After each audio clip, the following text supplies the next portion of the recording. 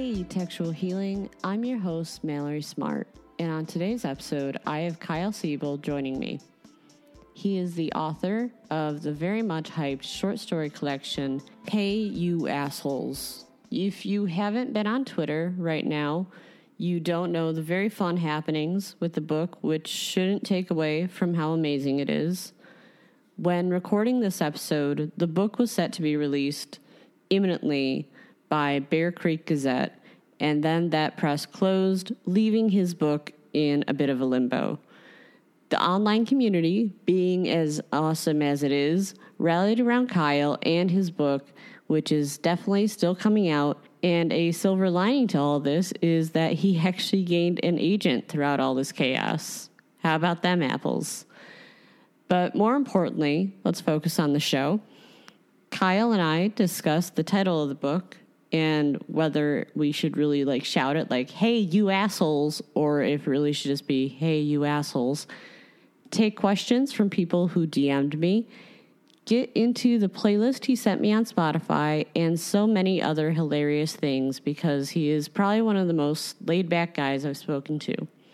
But I don't want you to be distracted by all the controversy or give away too much about the very lit episode you're about to hear, so let's jump in.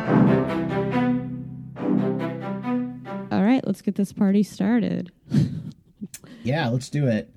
I am a fan of the podcast since discovering it. So I haven't explored the entirety of the back catalog, but I've listened to several episodes, and I'm just it's a nice podcast to listen to when you're walking your dog at night. It is the most random podcast ever, and I enjoy that about me. I'm just the least professional podcaster. I think it's fun that it feels like I listened to Graham's episode, and then it felt like a completely different episode than Bobby's, and then that felt like a completely different episode than Caleb's. It was just oh, cool. It's just pretty much whatever. Graham's, I don't know did you guys even talk about music? I think we got a little into it. I mean, I have his playlist on my Spotify account. Seriously, my yearly Spotify Wrapped is so confused now every year. Oh, sure. Yeah, because it's just because are you of this into emo? podcast. Are you into shoegazing? What's going on? Yeah. My Spotify Wrapped was weird this year because of I got married in 2022, and my wedding playlist was just something that we listened to a lot, and it's very it has Bonnie Raitt and just stuff that I wouldn't normally have in rotation. Higher Love, things like it's I don't listen to those songs, but there they are in my top 20 this year. I gotta say, I know that you say, and that's what I appreciate about this podcast, is that they're also different because you're also different fucking people, I'm collaborating with you, but you are now in the club of at least 5 people now who have spoken about their weddings. Oh, really? Yeah. Well, I know Graham had a story about a wedding. Yeah, and Duncan Birmingham mentioned that he used to actually be a DJ for weddings. And seriously? Yeah, we've definitely had some wedding talk, but that's because I got engaged. So, it was a conversation at first of what am I going to listen to? And I was like, fuck the baby boomers. I want to listen to my music. I mean, it's so funny when I was talking to Caleb for his podcast, because he was saying that his favorite jams are kind of wedding songs, shout and everything. Bangers, yeah. Yeah, and I was just like, oh, dear God, no. You're not invited to my wedding if I ever have it. It's not going to be played. So I think that there is a good chance that we were very intentional at our wedding that we were going to have, we wanted it to be very danceable music, but very fun. So I don't know. I played, I did the at my wedding, I did the cowbell solo in LCD Sound System. Daft Punk is playing at my house. So that was it was that kind of vibe. There was a moment where Allie and I were dancing together, and we realized the dance floor had just cleared and we were just dancing with one another. It was this kind of weird, surreal moment in a day full of surreal moments, but it was completely unplanned, and people were like, did you choreograph that? We're like, no, we're just dancing. It was just crazy. It was just so like those kind of moments I think are really, you can build those into a playlist, and but also it just is, there's like things happen when music is played, when people are drinking and having and like really like drunk on love and like the idea and concept of love. Like weird stuff happens when music, I don't know, I think that there's some kind of alchemical response there that I don't know, I find it kind of fascinating. Oh, I definitely do too. I would say the last wedding I went to, I gotta say it was right before the pandemic. It was my brother's wedding. Mm-hmm. And he leaned into it. He leaned into the cheesy wedding songs very much. Just kind of like give the audience what they want. But I don't think I could do it just for the main fact that I am a very shy person and my fiance is too. And we just like kind of came to the agreement of we will not remember our wedding because we are going to have to take Xanax and everything to get through. Like we will have to relive this through footage.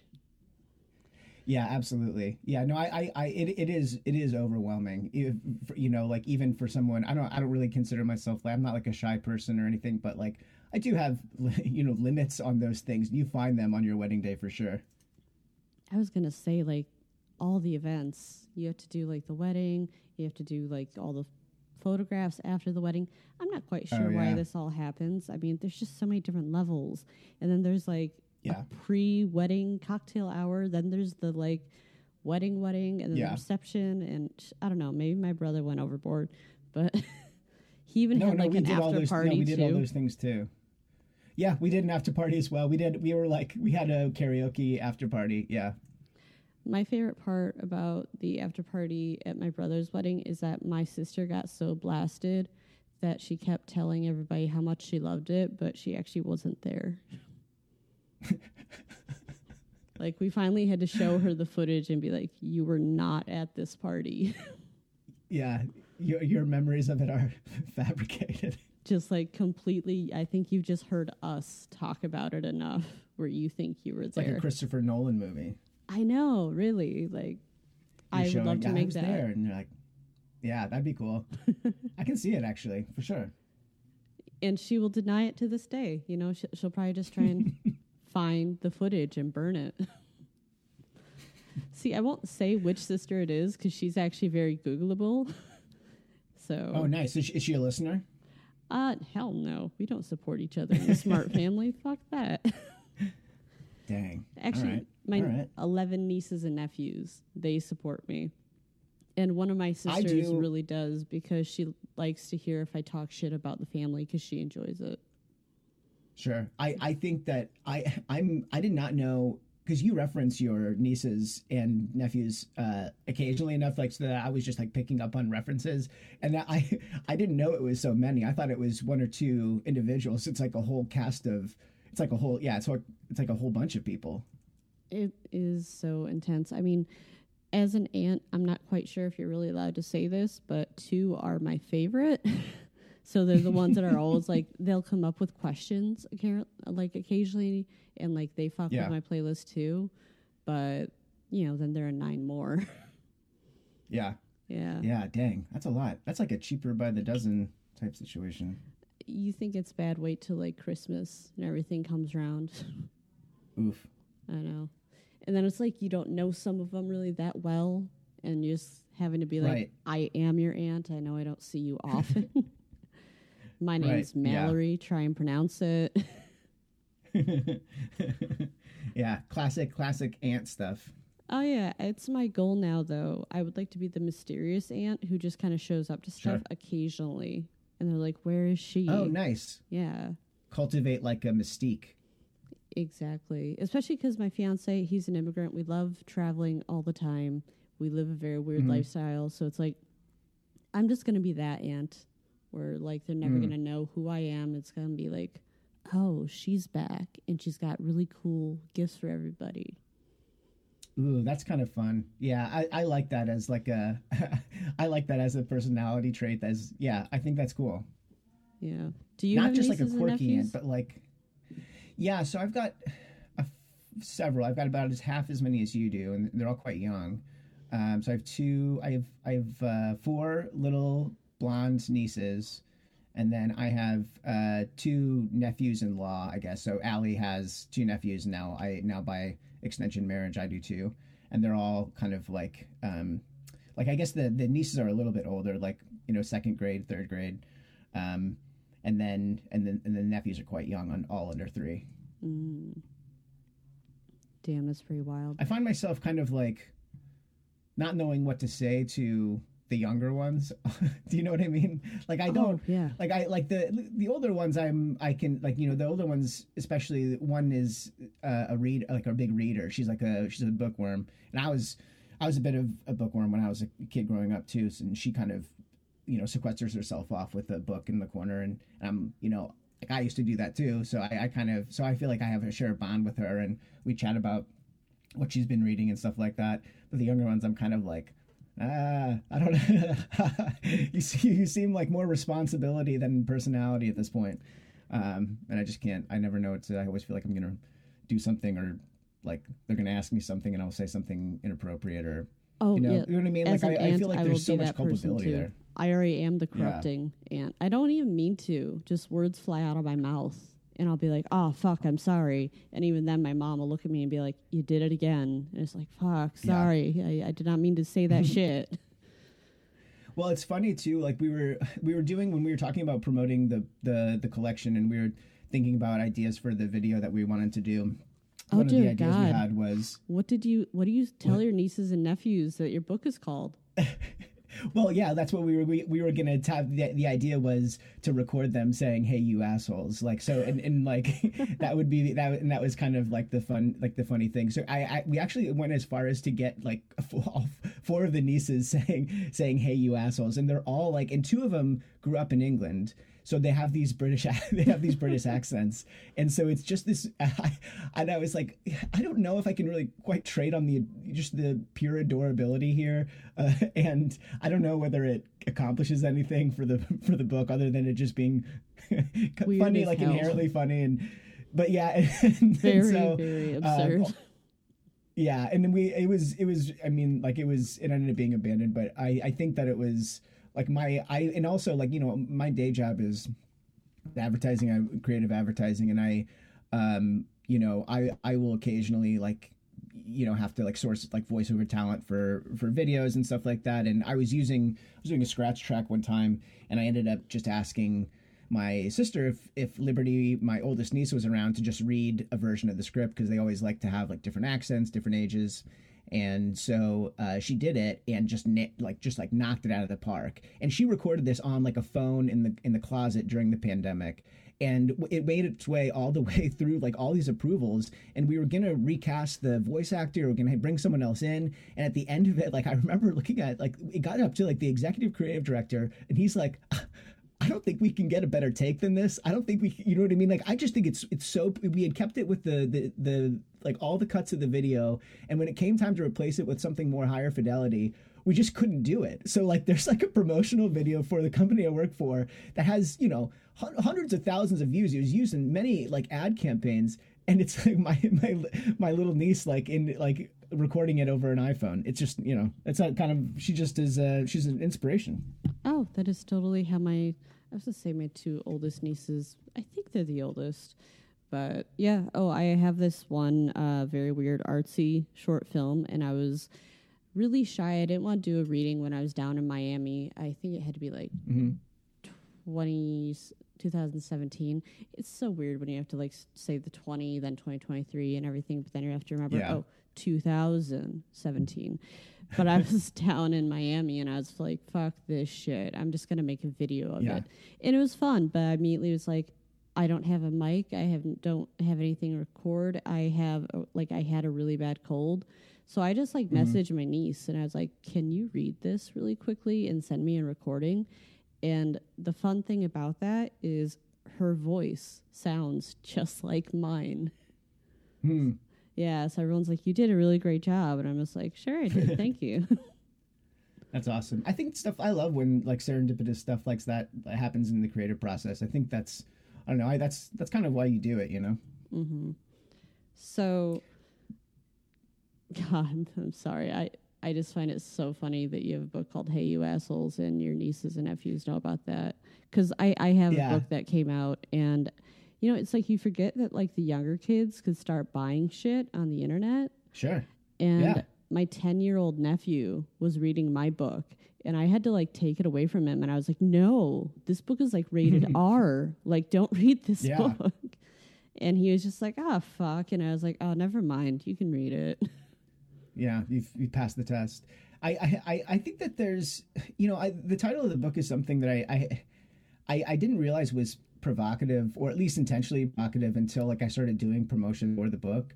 And then I found myself feeling self-conscious of it occasionally when I would have to tell someone, you know, like in a, you know, especially trying to find people who like bookstores that will want to book an event, and like, what's the name of the book? And it's like, Hey You Assholes. And it just is weird. Like, it's not something that I can imagine Terry Gross saying, you know what I mean? Like, it's hard. Like, I don't know if they can say assholes on NPR.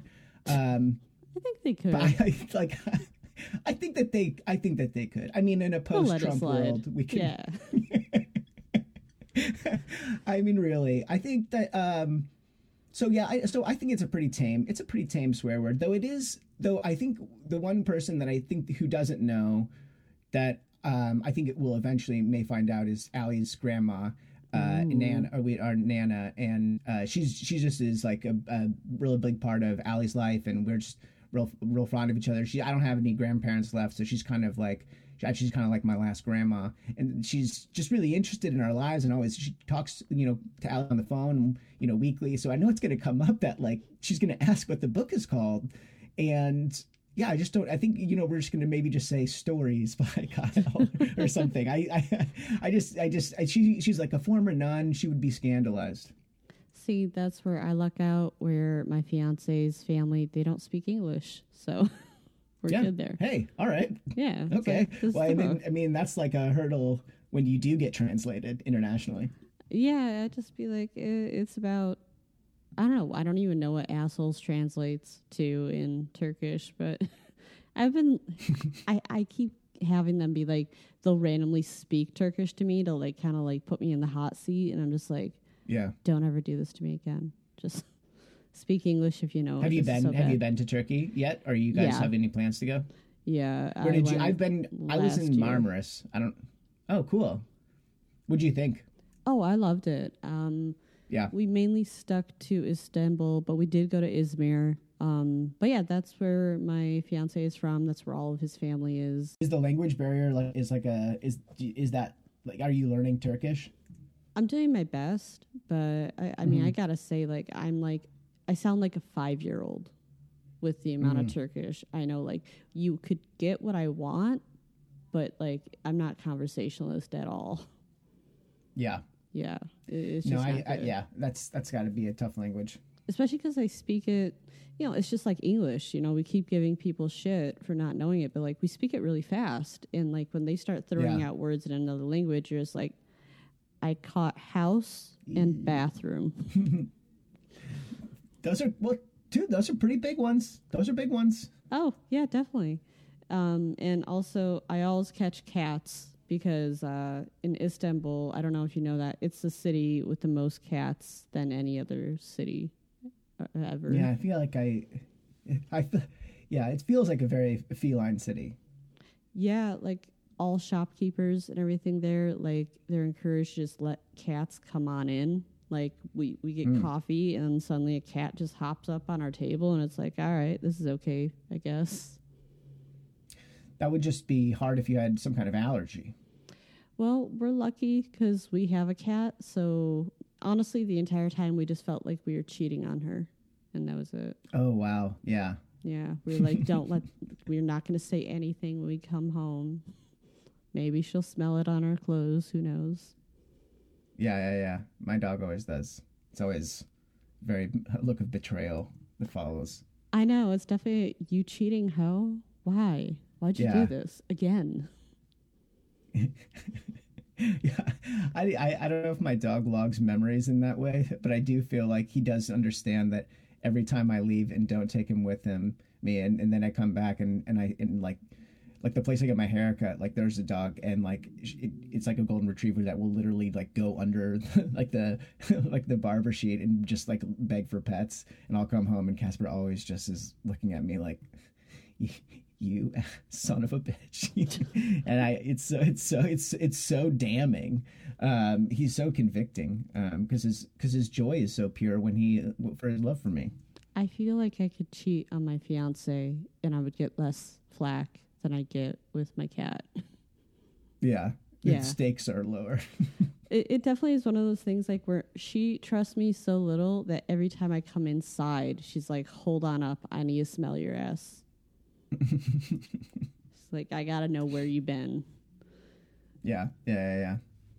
But before we get into really weird cat shit and whatever the hell else we've been talking about. Yeah. Maybe you should introduce yourself. Oh, yeah. So my name is Kyle. Kyle Seibel. I am a writer. I live in Santa Barbara. And I'm sitting in my closet. It's very fun. R. Kelly style, as we said previously.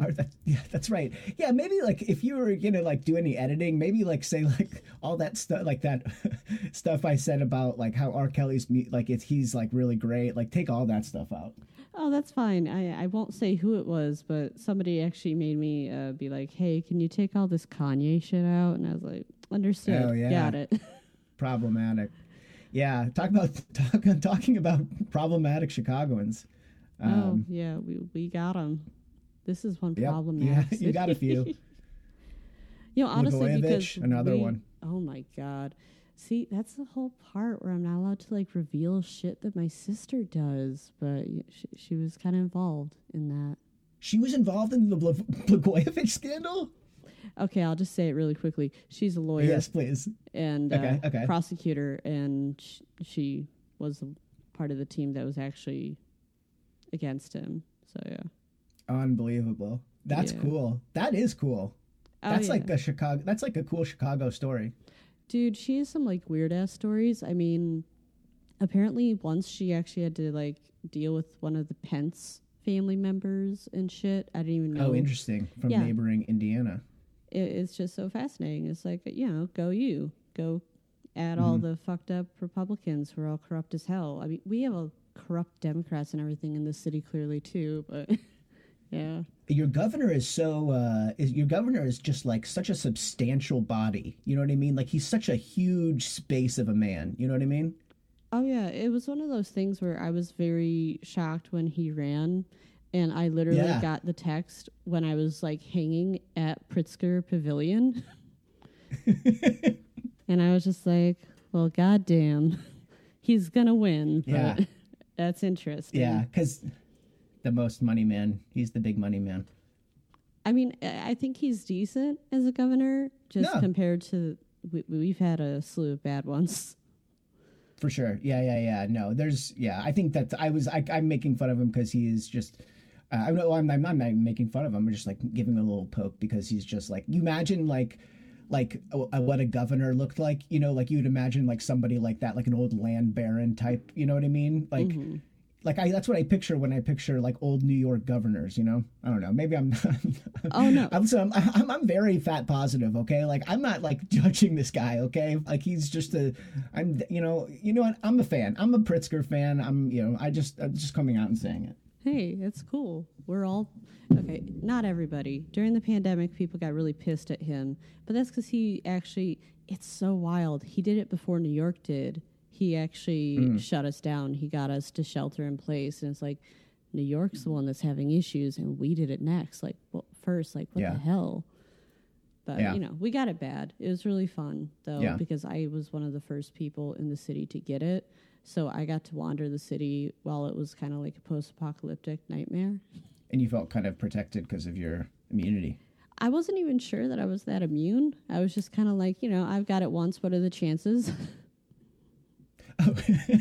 And I mean, like 3 years later, like pretty high, I think.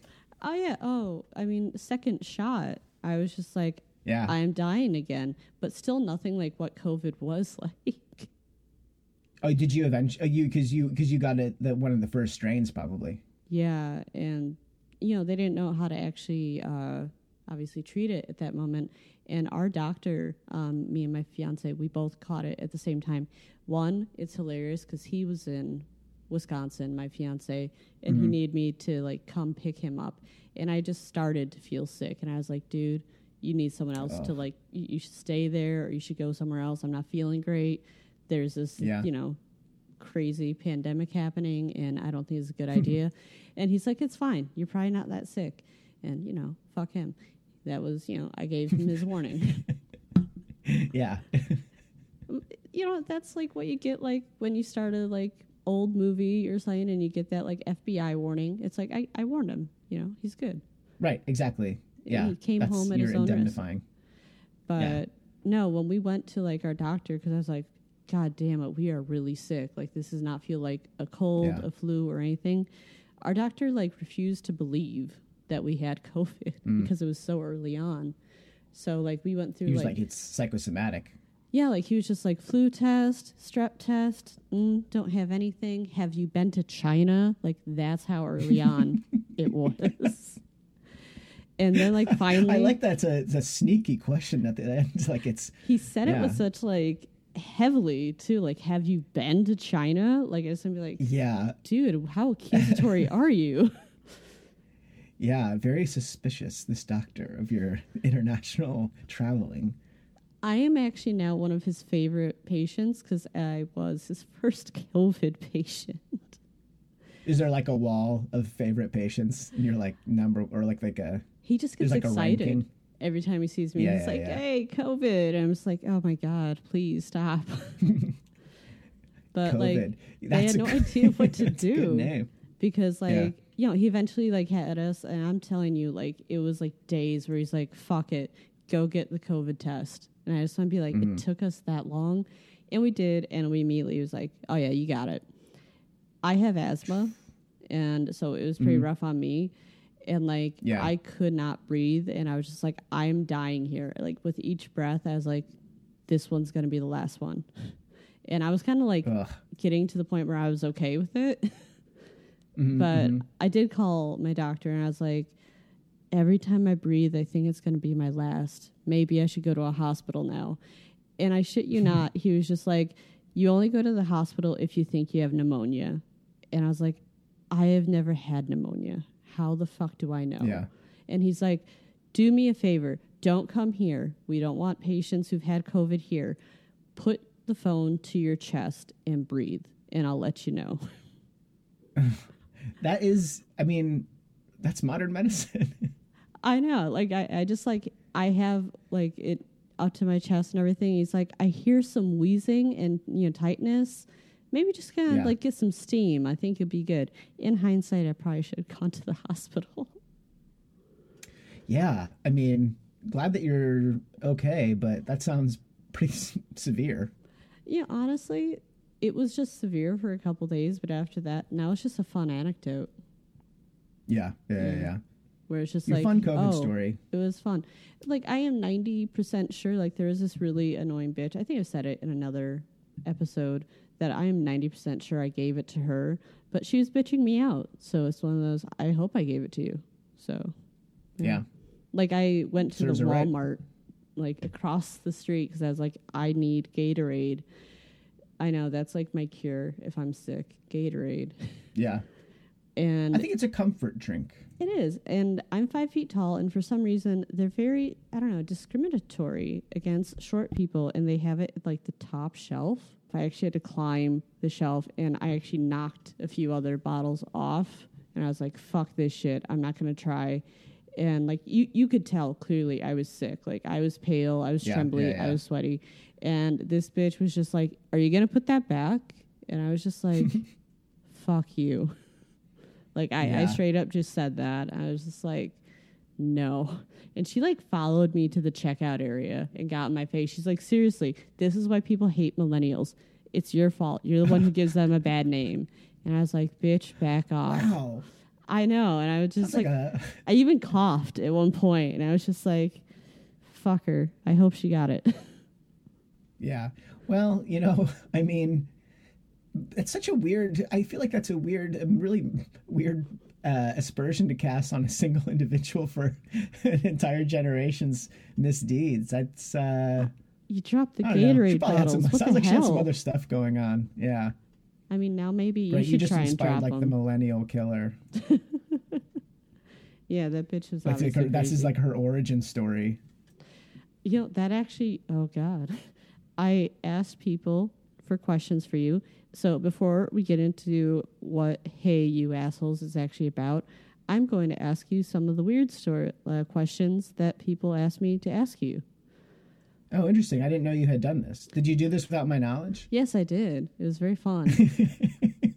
I mean, I'm sure you Okay. looked at my Twitter prior and saw that I did it to somebody else, and I was like, you know what? He had too much of a heads up. I'm gonna like throw this on Kyle last minute. I did it. No, I was just jealous that someone else got the treatment and I didn't. So now I'm quite glad that this happened. What is your villain origin story? What is my villain origin story? I think I probably have. I have a couple. I think, but I think I wonder who asked this question, and probably I wonder if this person who asked this question knows the answer, or knows a version of the answer. But I had a girlfriend in college, and I think it was a relationship that I think was quite serious at the time, but looking back, it was pretty juvenile. And I actually remained quite juvenile until I joined the Navy. But I think that she was, upset and disappointed in the way that our relationship had ended because I had gotten bored and was moving on, and she kind of was thinking that we had more, like had much more of a future, and I was just like not that great of a guy in relationships back then, and so I think I was like, I don't want to say that this came out of nowhere, but she did kind of like shout at me one time that the only thing that I would end up being is a fat high school English teacher. And I just remember, it being like, so I think that there is some of that I remember when I was writing some of my first short stories, and, and not to say that I was even close to being, I don't think I could get hired as an English teacher, but I think that at the time I was more just like, I want to achieve something creative that on my own merits. And there was some spite. I mean, it was honestly like 20 years ago. So, I mean, I don't know. I think that's probably my villain origin story. You know what I love is that also tied into, how you became a writer. So that's really great. Yeah.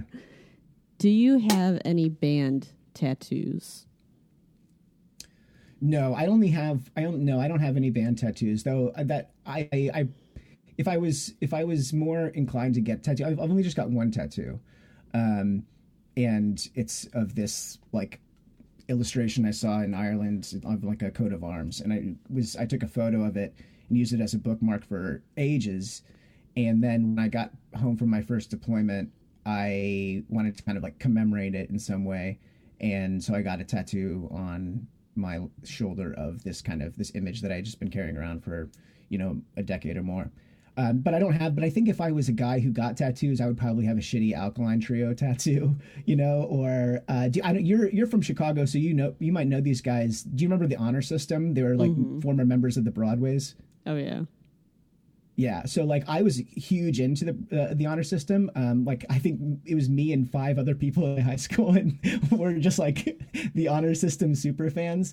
And they had a song called Nails, and they had a shirt that had 3 nails on it, and it looked really cool. So I think that if I was, I think I probably would have, if I was maybe more inclined to get tattoos, I probably would have gotten like an Honor System tattoo. I was really into the band Chick Chick Chick for a while, and they have like they're from DC. They have like 3 exclamation points. So I thought that would be a cool tattoo at one point and never got it. These are all just ideas that I could have, but I don't have any band tattoos, just the one. I like that you actually answered part 2 of that question, because it was going to be, if you don't, what band tattoo would you get? So right on. And also, if you were to get a literary tattoo, what would it be? Oh. I know, people just be fucking with you, Kyle. Well, I think like I think you should just have "Hey, you assholes" written somewhere. Somewhere on my body. Yeah. I mean, it's an idea. I don't want to say it's a good one, but I I think that here's the thing. I don't think I would get a literary tattoo. I want to preface my answer that I would not get one. I think that they are. I don't think that I've never seen one that's not very corny. I think I saw a guy who like got his ISBN number tattooed on him, which I was like, that's feels very Third Reichy. I don't know. There's I just wasn't sold on that being like a cool thing to do. But I don't know. Okay, so a literary tattoo. Man, that is tough. I don't know. I've thought about getting, I think that there were a couple different stories in the collection that I thought were kind of like like signpost stories for me, like that kind of served as some kind of breakthrough in my creative process. And one of those stories was Fishman. And it was a story that I kind of talked about a lot and worked on a lot and told a lot of people about and showed it to a lot of people in draft form. And so I think that I don't know what I would get. I guess does it have to be like, I guess it could be any kind of literary tattoo, right? Like it wouldn't necessarily be related to, yeah, okay. Yeah, so my placeholder answer would be like some kind of Fishman tattoo, so maybe some representation from that story. But I don't know. I just can't think of anything. Maybe I'm just not like a very literary guy, or maybe like that's so hilarious. I just read Air. You're so heavy in the literary community currently, or at least on my algorithm. Yeah, I think I just post a lot. My brain is broken by Twitter, much like everybody else, and I just no. I think I stopped going into the office during the pandemic, so I work from home now. And one of my favorite things about going to the office was just like hanging around and coking and joking with people. And you can't really do that when you work from home. My wife just actually, has like things to do, is much more productive individual. So I found myself with all this kind of like bantery type energy. And that's when I started posting on Twitter a lot. So you're welcome. Okay. Only a couple more questions, so. Yeah. And I'm really enjoying this. Okay. And I'm going to tell you, all three of them are kind of weird. Okay, great. Okay, so I have to preface this one.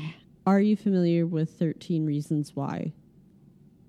Yeah, the Netflix show that seems to have advocated for suicide. Yeah. Okay. So what would your 13th reason be? It's so horrible and dark, isn't this? So could you remind me what like the 13th reason was?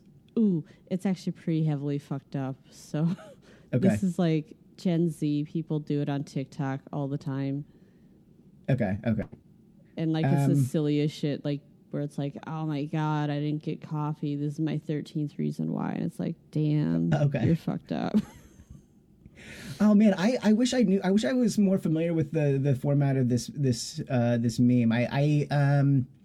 What would be my 13th reason why? There's something that is that just like is uniquely frustrating to me.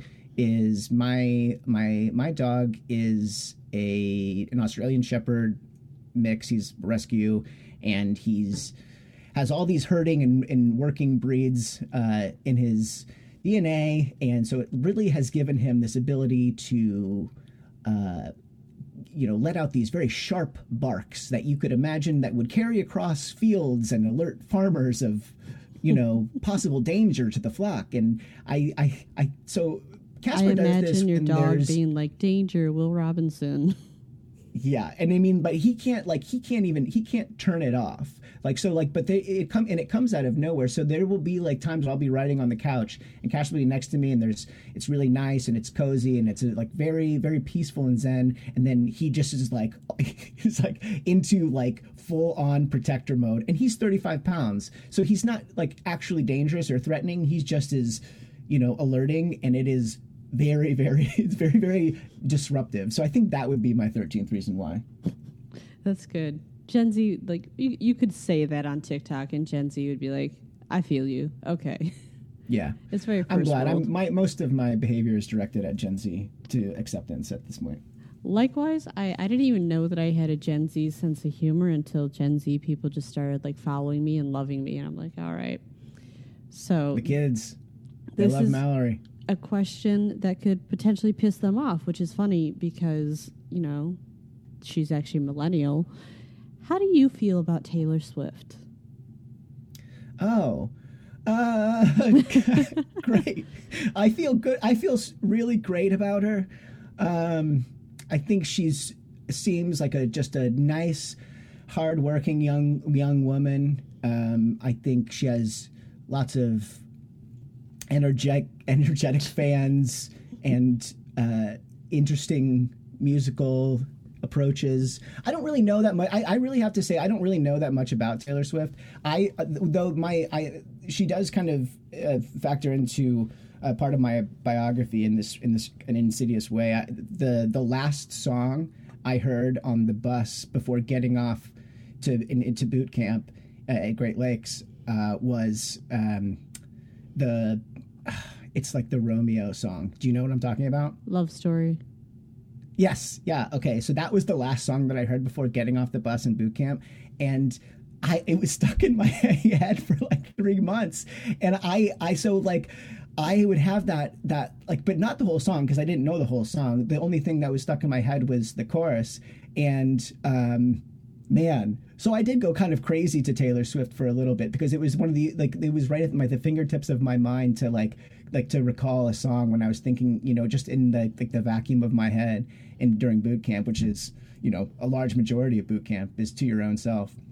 And so I had like a few songs in my head that I would return to. And one of them was, you know, like indie bullshit. I think like the Red House Painter song that I really liked that I had, like learned to play on guitar. But then there was this chorus of a Taylor Swift song that would just echo in my skull for hours on end. So yeah, I guess Taylor Swift and I have a relationship in some certain sense. I think that like, I don't like vibe to her. Like, I don't like, she's not in like, I wouldn't listen to her at all. But like, I appreciate that, like, you know, I think something, I like that she invites, you know, Bon Iver and guys from the National to do that stuff. I think that's, I'm a big fan of those guys' music, and it just is nice that they kind of have like a large platform to show, you know, like the kind of music that you know resonates with me. But like, yeah, I don't know. I guess I wish I had a stronger opinion of Taylor Swift. I think it's probably more interesting if I did. I don't. You know, that's fine. The Swifties will let you, you know, you live to fight another day. That's good. Thank and God. The last one, and I will reveal who asked this question because I have no idea how else to ask it without mentioning. DT Robbins would like to know why you never mentioned the group chat in interviews. Please explain the context of this question and then answer it. Okay. So I just want to say this is something that's been brought up to me several times, is that in the promotional stuff for the book, I have not mentioned the group chat that I'm in with Drew Hawkins and DT Robbins. Now, I understand that this is something that's been voiced several times. It has been directed at me. I have not responded to it because DT is also promoting a book and has also not mentioned the group chat. So I think it could, this cuts both ways, in my opinion. The group chat is, it started it started about a year ago, maybe over a year ago. And it's me, yeah, like I said, it's me and DT and Drew. And it really is us talking mostly about kettlebells, mostly about like lifting weights, and like occasionally we send like pictures of our salads that we're eating and stuff like that. I mean, it's not, and then, you know, obviously it gets into more personal territory and people say, you know, like, you know, there's some serious stuff that goes down in the group chat.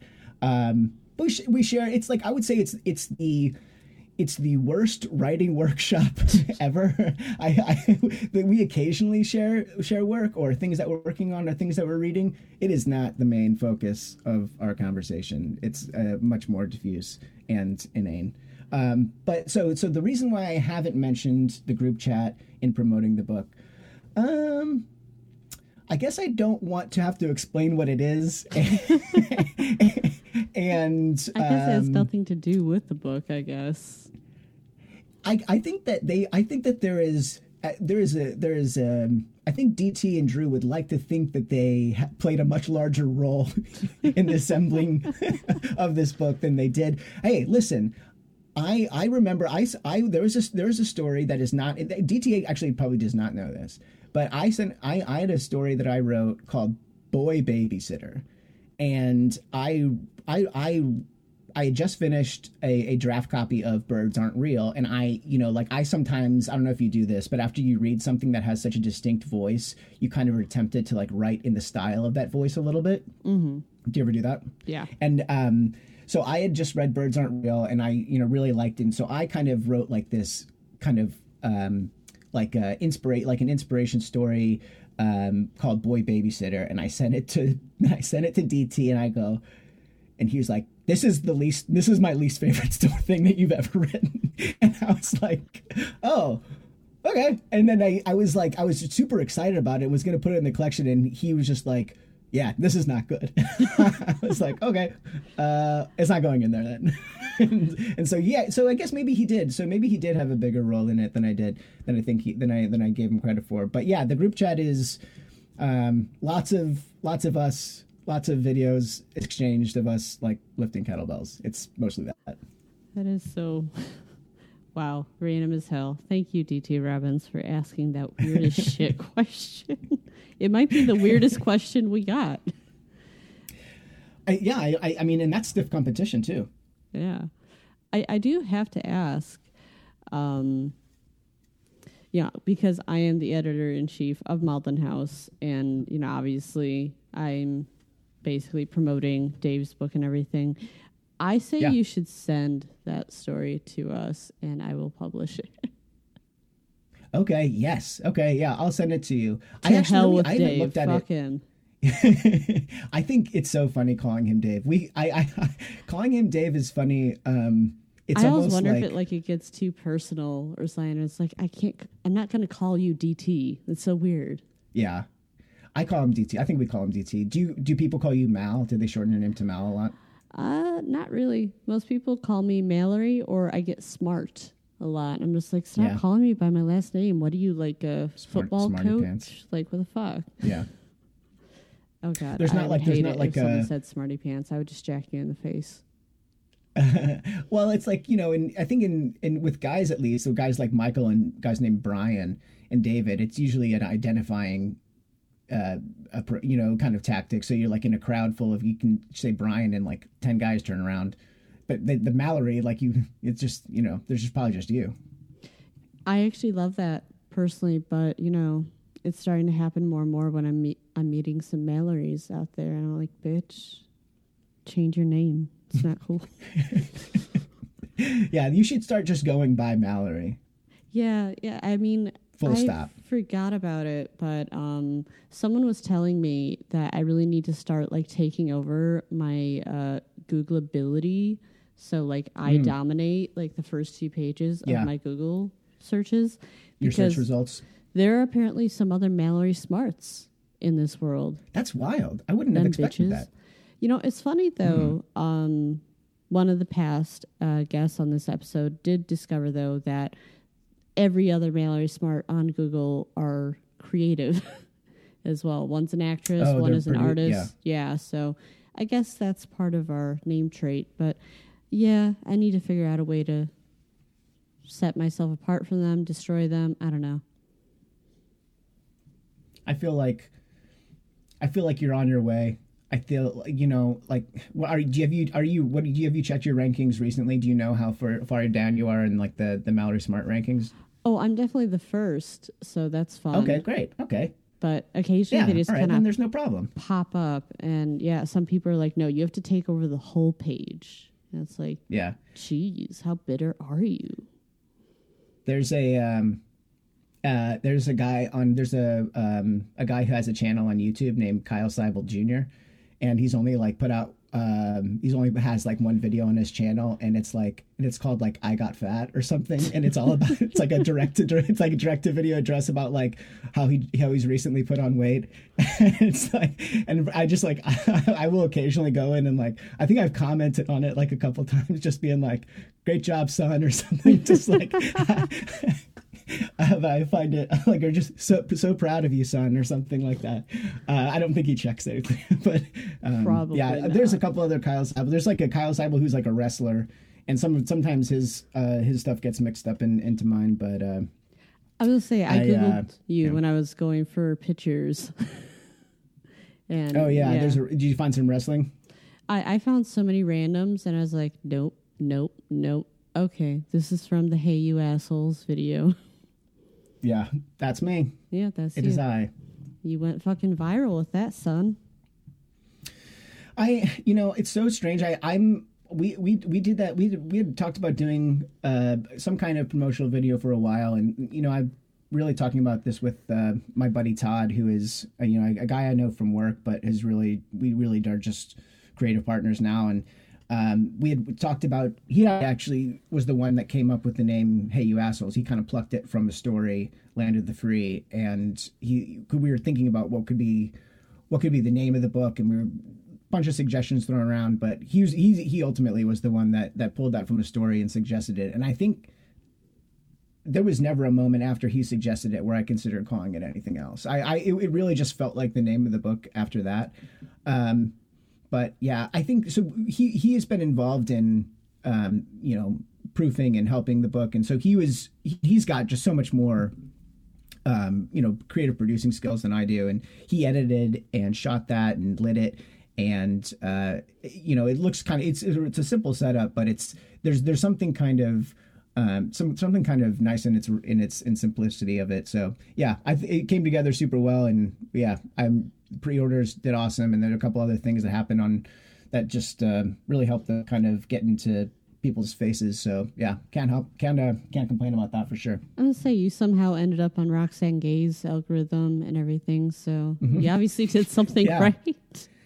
Yeah, I'm a big fan of Elon's Twitter. People are giving him like a bunch of shit, but I'm like, I don't know. Since this guy took over, things have been pretty cool for me. So I don't, I'm not sure what everyone's talking about. But like, no, that was why I've never seen before. I was like, oh, I follow you. Okay.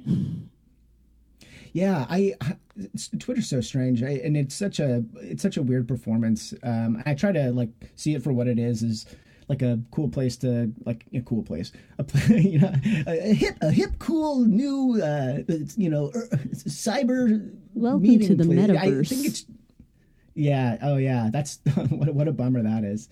I think that I try to follow people that like are whose brain is as broken by Twitter as I am, and so I think that is how I kind of try to cultivate a timeline. I should probably do those lists things. Have you seen these? Where you can like categorize like the people you follow into.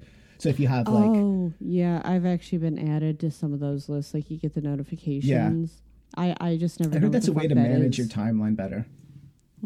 Interesting.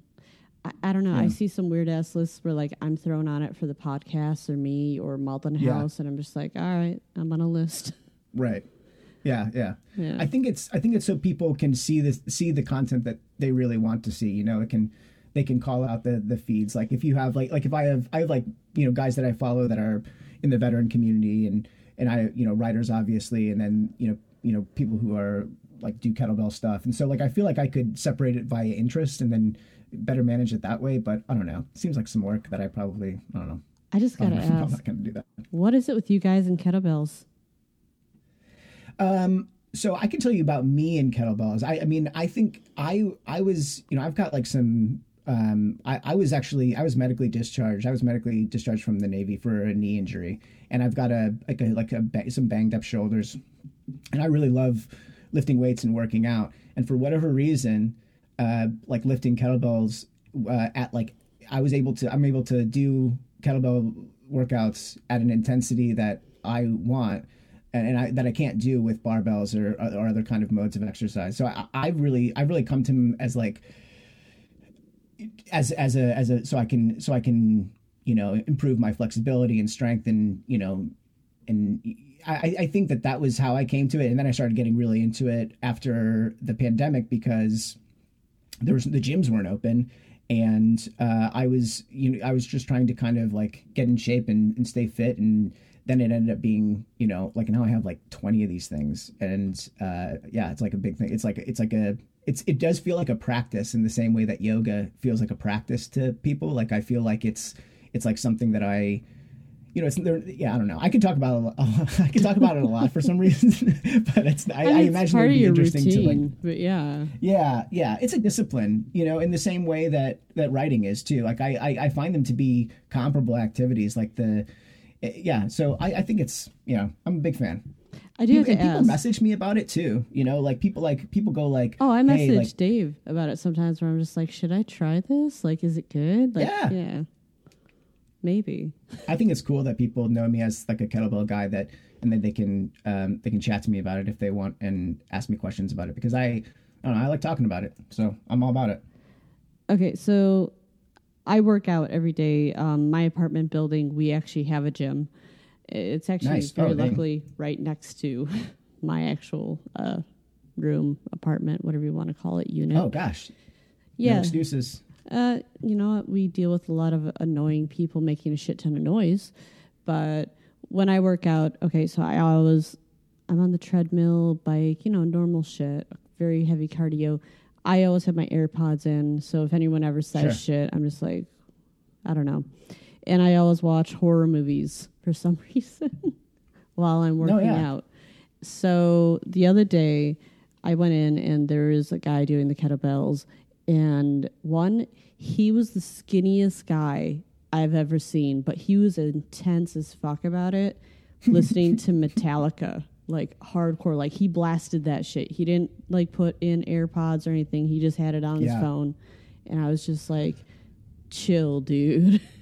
So do you listen to anything? Yeah, I do listen to listen to music. I go through phases with tunes for workout tunes. Like I'll occasionally like just put on whatever album I'm really into recently, especially if it's something that's a little more high octane. I was really into Pool Kids. Have you heard this band Pool Kids? No, I haven't. They're kind of like they're like an emo revival band a little bit, but I don't know. I thought but they're kind of complicated, a little bit mathy. They have some interesting arrangements and stuff like that. So it's not straight up like emo pop punk stuff, but it's interesting. So anyways, I would listen to that. And then the band Liars has this song, has this 30-minute long song. And the really like my working set for a kettlebell routine will be 30 minutes. And so I've just been like putting on this one long Liars song and just like listening to that a bunch. Cause it's kind of like a no-brainer type thing. And it just has a groove and you can kind of lose yourself in it. But yeah, that's or it's, I've tried to listen to like audiobooks while I'm lifting. It just doesn't, I end up not paying attention. That's actually really hard, audiobooks. I've actually tried to do podcasts too. And it's like, you're ruining my vibe. That's why I watch horror movies, usually shit that I've like seen before. Cause one, it gets my heart rate high that way. And also, it's just more fun. I'm keeping this part. What the fuck just happened? That was my phone falling off my lap and hitting the floor. Yeah, that's staying in the podcast. Cool.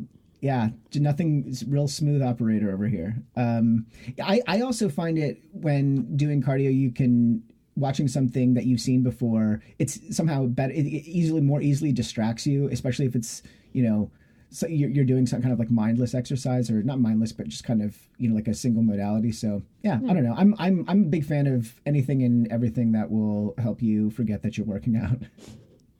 So we've discussed kettlebells. We've discussed your music and everything that you dig. Obviously, I have a lot more questions about your music and shit. But first, what is Hey You Assholes about? Obviously, it's a short story collection, and you've kind of done the cool trailer and everything. But tell me its personality. If it was a person, who was it? Oh, interesting. Yeah, I don't know. I that's a good question. I find that in editing the book and going through it a couple of times prior to sending it off to the printer, I found myself like finding themes that I didn't really intend, and I think that there are one that I didn't totally notice while writing it was this theme of adolescence and like the transitioning from adolescence to like whatever's next. And I think that can happen at a lot of ages. There's a lot of first person narrators in the book, but I think that I imagine them as vastly different characters, and I think they sound different from one another too. But I think that if there's something connecting, like a lot of them, they're exiting there's some kind of totem of adolescence that they are processing, and whatever's on the other side of the story is going to be like a form of adulthood, I think, for a lot of the characters. And so I think that that's a framing that I didn't really realize I was kind of applying to the stories, but it's something that I realized afterwards. Are you one of those people that like does it like very like you put like a really like heavy story in the beginning, and then like at the end you put like another huge heavy story, and like just, you know, start with the bang, end with the bang? Yeah, I think, you know, so I was actually I was really lost when it came to ordering the collection, and this is when I have to give a lot of shout outs to people who helped me with this, because I was really conflicted about how to order it. I ended up hiring Kirsten Renaud. Do you know Kirsten? Mm-hmm.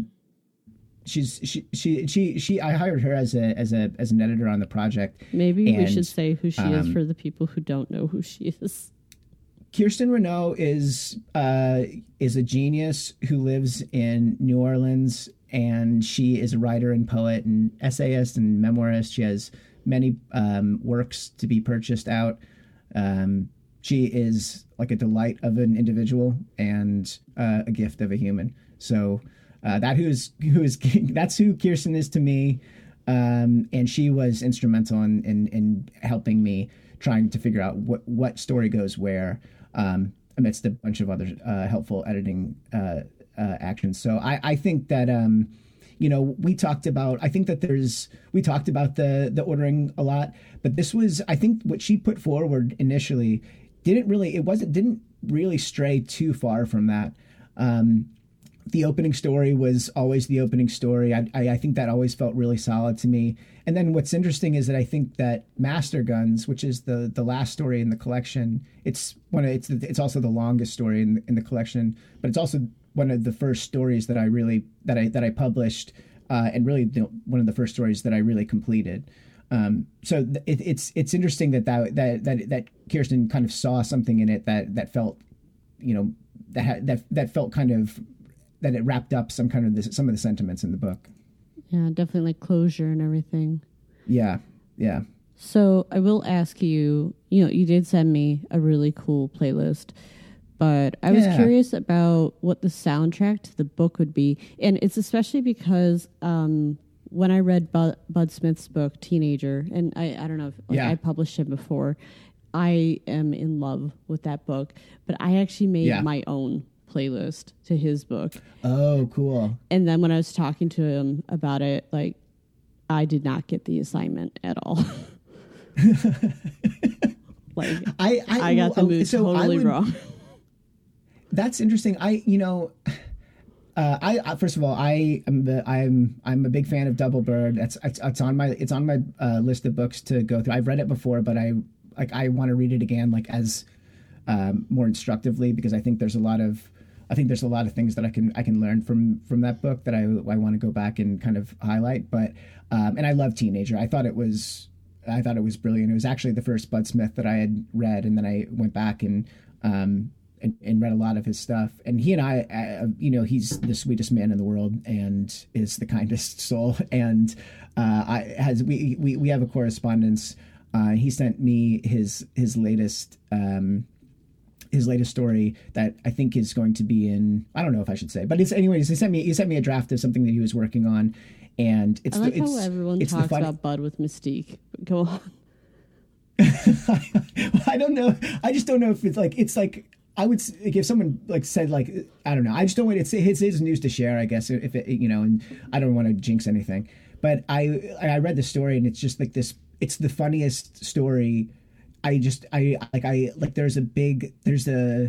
there's a part in the story where I literally it's literally structured like a joke, and I laughed like big belly laughs like after reading it. And I sent him like a response, and I was like, thought this was really, really funny. And I just don't think he intended it to be as funny as I thought. Like, he has like a whole bit about like going on about brackets at work, and I just thought it was a very comical little riff in the middle of the story. And I just don't know, maybe all I'm saying is that I think I misread him. I misread the work of Bud Smith as well. It's a club that I can join. Oh yeah, seriously, like, because I had like such a really great playlist, and I was telling him about it, and then he was just like, no. And I was like, oh, fuck, okay, I got it wrong. So what would the soundtrack of your book be? Like, because I have guesses in my head, but I'm just like, I'm not sharing them with you. I'm not being wrong again. Interesting. I think that there are some sound, I don't know. I think that, like, that's hard to say. Because there's things that I think of. Do you know the project called the Disintegration Loops by William Basinski? No, not familiar. Okay, so this is I would consider this like a I don't want to, because it's a work of great meaning I think it has a lot to do with. So William Basinski found these tape loops, and he's a composer, and he found these tape loops and started playing them. And he realized that if he played them together in concert with one another, but they were so old, he was able to, they had this like really ancient sound to them. And then he realized as he started playing the tape loops that the magnetic material was flaking off. And so every time it was played, it would sound different, and it would have some kind of, and it would like eat itself a little bit. So every revolution through it, and he realized this and started recording it. And so it became this, it feels like this slow kind of decay. You hear these melodies dissolve over the course of an hour. And I find it really difficult to listen to music while writing, but I listened to the Disintegration Loops like over and over again while writing passages, like many, many passages of this book. And so it's hard for me to think of like another kind of sound that these stories would go to. I think that there's, if I was going to make a playlist for like the vibe though, I think that's more the question you're asking. I think I would, I think Bruce Springsteen would be on it. I think, I think like early, I think early Midwest emo would be on it. Like early, like the 4 Minute Mile album from the Get Up Kids. Mm-hmm. I think that there's, do you know the band RJD2? I think that there's some of that there. I don't know. Gosh, I feel I'm really flubbing this answer. I feel like I really haven't thought about this. No, that's the point of this. I like to fuck with you. Yeah, no, I feel fucked with. I also really love the song "Let Down" by Radiohead. I think that's a song that it carries a lot of the feeling of some of the stories, I think. So I don't know. Well, I'm interested in what your soundtrack would be. I gotta say, I didn't see Radiohead coming. Good for you. I actually did not write down my soundtrack. So, I mean... Oh, it's all good. Yeah, I mean, I had some Paramore in there. I know. Sure. I mean, because I don't know. Some I'm of them a big definitely emo guy. I was going to say I definitely had some pretty good emo bands in there. Yeah. I think, when I was in high school, I was, into punk rock, like skate punk, that kind of stuff. And I kind of like, there was in my high school anyways, in St. Louis, there was like basement shows, and there was like a scene in St. Louis. And that is really how I found out about, Braid, the Chicago. So we had lots of like, those Chicago emo bands, Braid, on the Honor System. Like a lot of that stuff was really popular in my high school. Like the cool, or at least as I imagine them, like the cool kids, like listen to that kind of stuff. So I was really indoctrinated into like Midwest emo when I really as its at its inception. Yeah, I as I said, I got a lot of emo in there. I definitely kind of felt like definitely some experimental rock, post punk, shit like that. Yeah. So I yeah, wasn't for sure sure. if that Did was you definitely... know the first song on the playlist I sent you, the Black Country New Road band, like that band, that the attitude that band has about like pastiche and like blending, like taking a lot of like angles and putting them together and forcing melody from dissonance. I feel like that's like I really that approach, that creative approach really resonated with me. I think that's one of the reasons why I love that band so much, is because I like the way that they build songs as like parts and movements and things that you wouldn't normally think of going together, and kind of be, and like also steeped in this like in this internet lexicon too. It's self-referential and maybe a little corny, but like aware of itself too. So I really think that band is I find a lot of like similarities. That's kind of maybe that's I just find that band is like very inspiring. I really enjoyed your playlist because you have one of the few playlists that is no overlap with anyone else. So some people give me a lot of like, oh, okay, I feel like you're all going with the same vibe, and you put out some pretty standout bands, and I was just like, awesome. I did have one person give me Nancy Sinatra, but I like, that's a great one. Yeah, that was definitely interesting, and also very standout in this influences playlist. So why'd you throw that in there? Yeah. That one is that song is, it's the Lee Greenwood. What is it? Is it Hazelwood. Lee Hazelwood, right? Yeah. Hazelwood. Lee Greenwood does like the Proud to Be Americans. that's a different song. The post 9/11 song. Yeah. So yeah, Lee Hazelwood and Nancy Sinatra. I like that the song is opposites. I like the song is tension, because you have the Lee Hazelwood part that's like dark and really like moody and foreboding, and then you have Nancy's like a contribution which is almost, it's such an opposition to that, and yet it's all part of the same song and it goes back and forth. It doesn't feel different, but the song flows from these moods. I just really appreciate things that can do that, can hold two things at the same time, and you really find that in music. And I think it's another kind of part of my approach, which is, I think, pastiche, taking like building new things from a bunch of old stuff. So would you say with your playlist, are you kind of like a sit and brood and like just kind of listen to music like this and just kind of like mellow out? Do you jam to it? Do you jump around? Like, what do you do? Yeah, I do jam to it. I will. You said you play guitar, of, so do you ever like play along? I used to play guitar. I haven't played guitar in a really, really long time, but I used to like be in bands in high school and college and stuff. So that was kind of, but I was not very good, and it's not a very interesting part of my biography, but I love jamming out.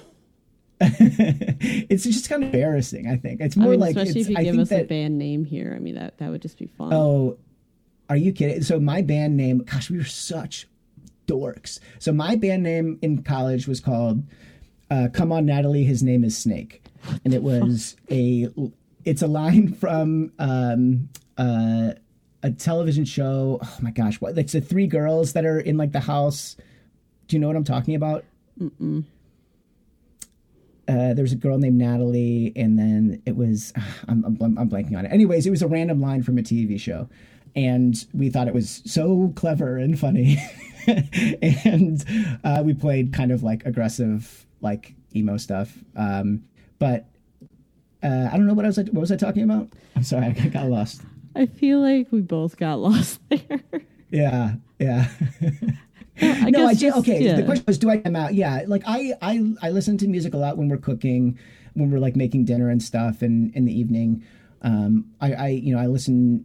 I listen a lot. I listen to music on bike rides a lot. Like I like to ride my bike, and like I'll listen to, like one of the things that I did in editing the collection. I would go and read a particular story or passage that I was trying to kind of work through, and then I would try to clear my head by just doing something else entirely. And a lot of that was just hopping on my bike and riding around for an hour, listening to music and trying not to think about the thing I was trying to think about.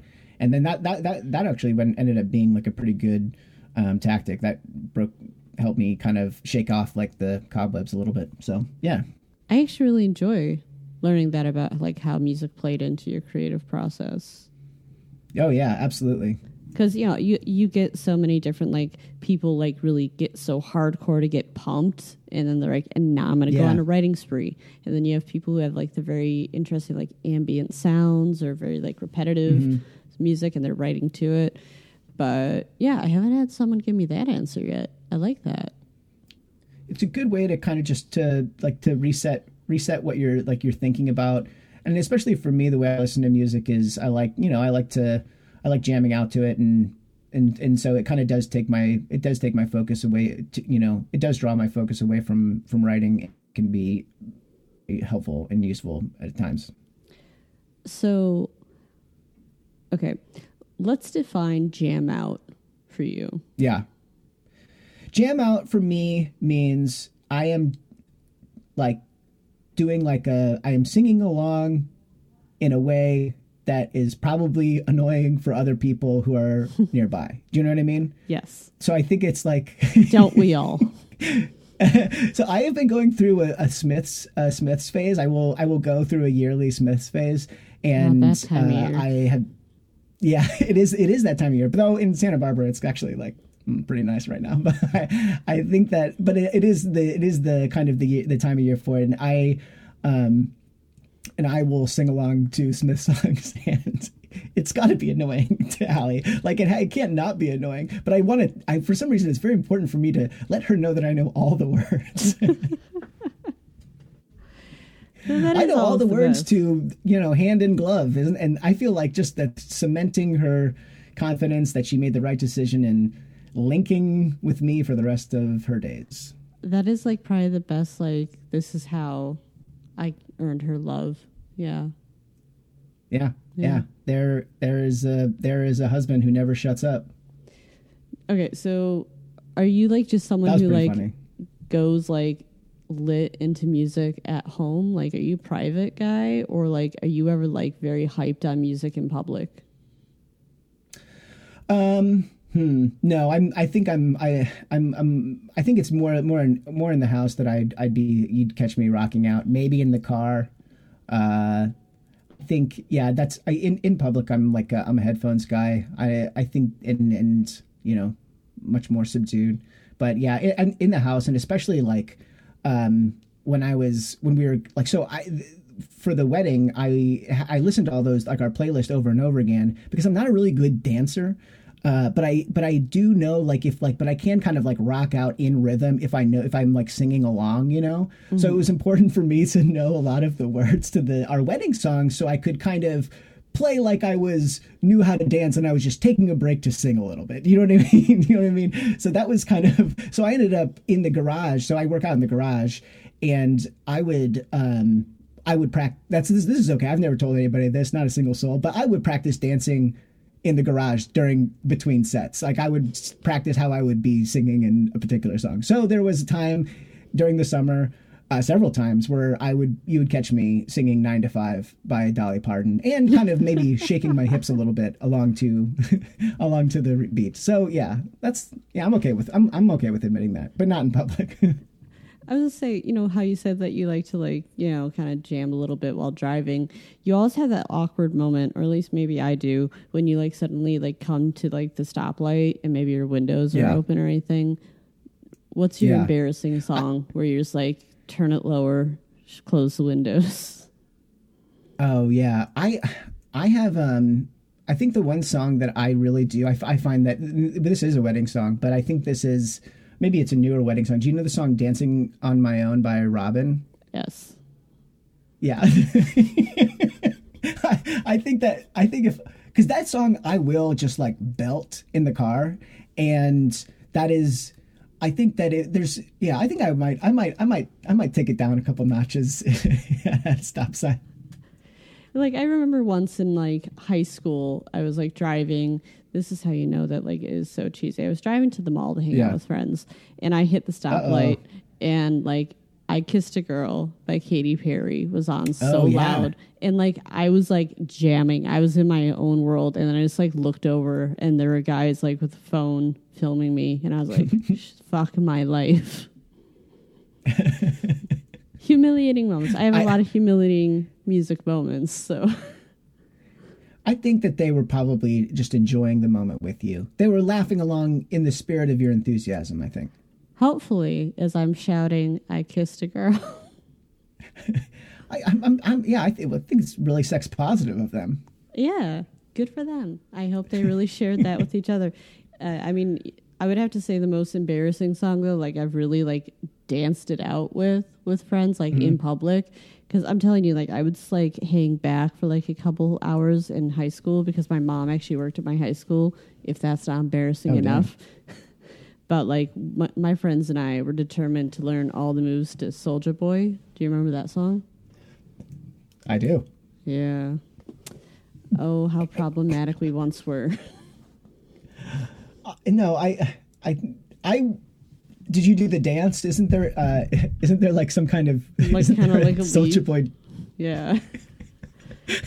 Yeah, you can imagine how horrible that is. Yeah. No, there is do you know the song, are you familiar with the music stylings of 3-6 Mafia? Mm-hmm. We were burning that CD and passing it around, but there was like the rule was you could only listen to the Slob on My Knob song one time per day. You had to explore the rest of the record because like you weren't allowed to have a burnt. You can have a burnt copy. We'll burn you a copy, but you have to listen to the whole record, not just the song. I remember that being like a funny rule that like we were like very, for some reason, very militant about. Gotta miss those times. I can't wait until Gen Z gets older and then they realize whatever the fuck like horrible, embarrassing song that they rocked out to. Yeah. Like I'm dying to know which one it is. This is some garbage. You know, it's like fun like with like Gen X and like baby boomers where you're like, wow, you literally danced to like Kung Fu Fighting or Africa. Like you got into it. Like it's funny as shit. So I can't wait to hear what theirs is. The baby boomer one that I love is the Don't They Know It's Christmas? The celebrity Holy shit. like Live Aid. Isn't it so funny? The Live Aid song. It's amazing. Like my nieces they go, actually came up with their own dance routine and they like jam to that when they're putting on like the ornaments to the Christmas tree. Oh wow! Okay, yeah, no, I mean it's catchy. It's a catchy tune. Oh, they I think love it's to do like, it. there's Just like like it's so fucked up. It really is. Yeah, the idea that like they wouldn't know it's Christmas in Africa because it doesn't snow, or that there's somehow like the idea of snow is foreign to Africans. Yeah, it's very strange. Yeah, it's or forcing our religion on them and all that. But just like I love when you watch the video of it and like you seriously see all these celebrities and it's like, dear God, they're getting into it hardcore. Yeah. Really, really leaning into it. Like, I really like Paul Simon, and then, like, there's, like, a zoom in on him, and I'm just like, he'll never seem the same. Oh, dang. No, I think Prince was there, too. Yeah, there's just, like 40 people. I think, like, Michael Jackson, too. Like, everybody was there. I was like, oh, this is, like, I feel like they're all going to live to regret this. Like, I'm sure that, like, how Carrie Fisher was always like, let's never discuss the Star Wars Christmas special. I'm sure all those celebrities are like, that didn't happen. We didn't sing this song. We never heard of it. Yeah. So. Nice. Yeah. And yet every Christmas. Every Christmas. Yeah. It's just fucking hilarious. So. Okay. Do you want to read any part of Hey You Assholes? And by the way, I have to ask because of the exclamation point. Do you actually ever like pronounce it like with a fun, like enthusiastic exclamation, or do you just always be like "Hey you assholes"? I think that the exclamation point is a design flourish for the cover. it's not like it's not part of like it won't be. I mean, I don't know. Maybe it should be. I think that because I think it'd be hilarious for people to introduce it like that. Like exclaim it. Yeah, like really get like hyped. Yeah. Be like, hey, here's Kyle to read. Hey, you assholes. Hey, you assholes. Yeah. I think that there's some opportunity to really to lean into the exclamation point. Yeah, I shouldn't be afraid of exclamation points. I would say lean into it. But yeah, do you want to read? I can anything? read. I will read. I've got a piece that's called "A Cloud Place," and I'll read that. It's a single sentence, and it was a piece that was originally published in Pigeonholes, which is a cool online journal, and I submitted this as creative nonfiction, which it is, and so I think that this is actually this is a story that I a lot of my stories, part of my process will be reading them to Allie, and that's how she's not a really big reader, but it really helps me to like say the stories to someone, if that makes sense. Mm-hmm. And but this was one that I actually did not read to her because it is kind of like about something that happened to her and I. So all right, I'll just read this. So this is called "The Cloud Place." The first time you flew in a plane was when your parents took you to Disney, and it was so foggy when you touched down in Orlando you thought the entire city was suspended in air, that Disney was in the clouds, because you'd been to other places but by car. So you understood those places as car places. But Disney, Dad said, we'd have to take a plane. And that meant it was a plane place, a cloud place. And every day of the 5 days you were there, you couldn't believe how big it was. This cartoon come to life in the sky. This miracle made just for you. But as big as it was, there was an edge out there somewhere, a line that if crossed, you'd simply fall off. And in the same amusement park 30 or so years later, you'll wait for your girlfriend to finish the half marathon she's running dressed like the Little Mermaid, the event for which you had purchased an overpriced Prince Eric costume online, and when she gets through the shoot, you had previously planned to make a clearing in the crowd and get down on one knee, but back in January, she kicked you out of the house, and even though she took you back after a couple weeks, it really still feels like the shoe could drop, so you return the ring and throw away the costume, and instead of proposing, you hug her sweaty body and tell her you're proud of her and buy her champagne and say that you're sorry, and will be so careful you don't fall off the edge again. So that's a shorter piece from the collection called "A Cloud Place." My favorite part about it is that you could tell that like you're like really getting close to running out of breath towards the end. It's a big sentence. I know. It's just like, can you do it? Can you do it? Oh yeah, he got it. I'm gonna start doing more reading, so I've got to do this. I've got to figure out how to breathe and talk at the same time. Yeah, that's a hard one, isn't it? As human beings, how do we do it? All right. Nice. What is the wildest, craziest, weirdest fuck thing you want people to know about you? The wildest? Like, just go crazy. The wildest. Yeah. Yeah. Okay. Oh gosh. I don't know. I think I want people to the wildest. Oh, man, can we? Gosh, okay. That is a hard question. The wildest. I don't know. I don't think there's something super wild and crazy about me. I'm really messy. Okay, that's maybe I'm actually like a slob. Like I am not a neat or tidy person whatsoever. Like my wife is the only reason why I maintain any kind of like tidiness whatsoever. It's not much, but no, like left to my own devices, I am like a huge, gigantic, gross slob. God, you look so put together online. That really does show. No, I'm a real mess. Yeah, no, it's a finely curated image. It's not true. God, that's just going to be slob. The title of this. Kyle's a hot mess. Yeah, big, gigantic slob. Okay, and then do you have any future projects planned? Yeah, so I'm actually I'm like 60 or 70 pages deep into like a story that I thought was going to be a short story, and in pursuit of in pursuit of it, I kind of encountered like a much bigger narrative, and so I'm calling it a novel. It doesn't really look like a novel at this point. There's some pieces in the collection that are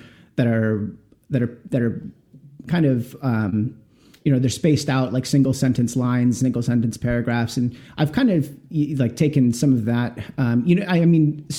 Sam Pink does it, in Ketchup exclusively, and it's just like such an interesting way to go about building a story like that. And I think that one of the things that so it's a sci-fi story, and it's about a guy who is the caretaker of this fuel stop, this interstellar fuel stop.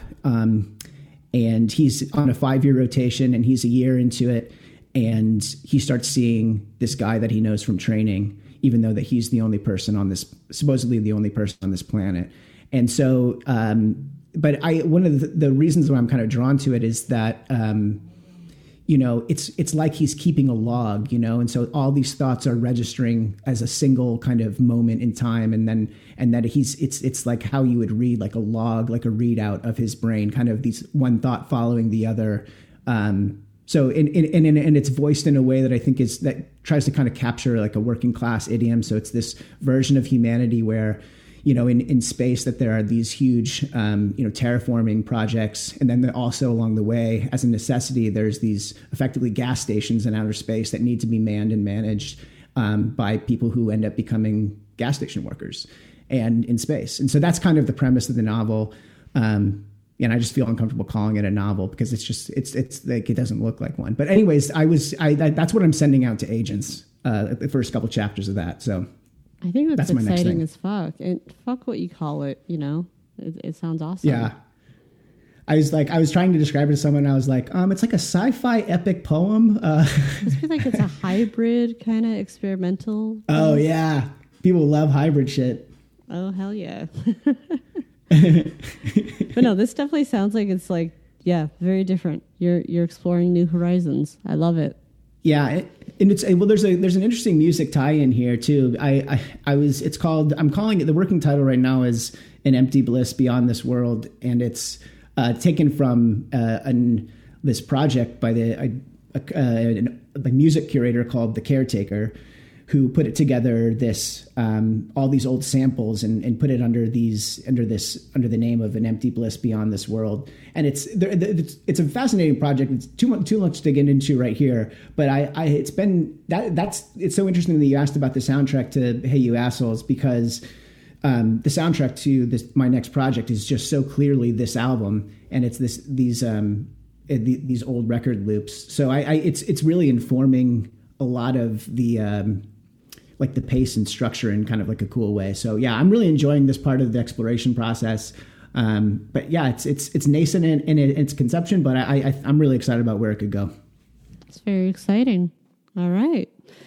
Well, thank you very much for being dorky and everything with me. I know it was very odd and put you on the hot spot a lot. I loved it. I had a blast. Thanks for having me. It was seriously so much fun. That was Kyle. Keep up to date with him and all of his writing and book progress on his Twitter at Kyle R. Siebel. I'm vibing that we are all looking forward to checking out Hey You Assholes the instant it comes out. As always, everything will be spelled in the show notes, especially his last name, because I know I'm fucking that up. If you want to get to know us more, find Textual Healing on Twitter at podhealing, and take a look at our website, textualpodcast.com. If you would like to help us out, head on over to Apple Podcasts and leave us a 5-star review. Check out past episodes and keep a lookout for the new ones to come every Saturday. This is Mallory Smart. Thanks for listening to the show.